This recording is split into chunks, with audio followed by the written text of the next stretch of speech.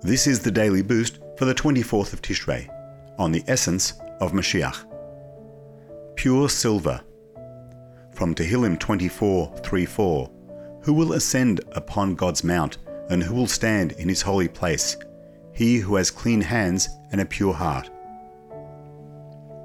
Our sages compare the process of Moshiach's revelation to the process of refining silver. The process begins by exposing silver to extreme heat. This burns away some impurities. Others will remain solid and sink to the bottom of the ladle. When you pour off the liquid on top, you are left with pure silver. However, the process is not complete. The solid impurities at the bottom still contain traces of valuable elements, such as copper and often even gold. You must further refine the impurities to obtain the value that is hidden within. So too, Moshiach will be revealed through a two-step process. The first step will be Maasim Tovim, good deeds, representing the victory of the Yetzer Tov, selfless inclination over the Yetzer Hara, selfish inclination.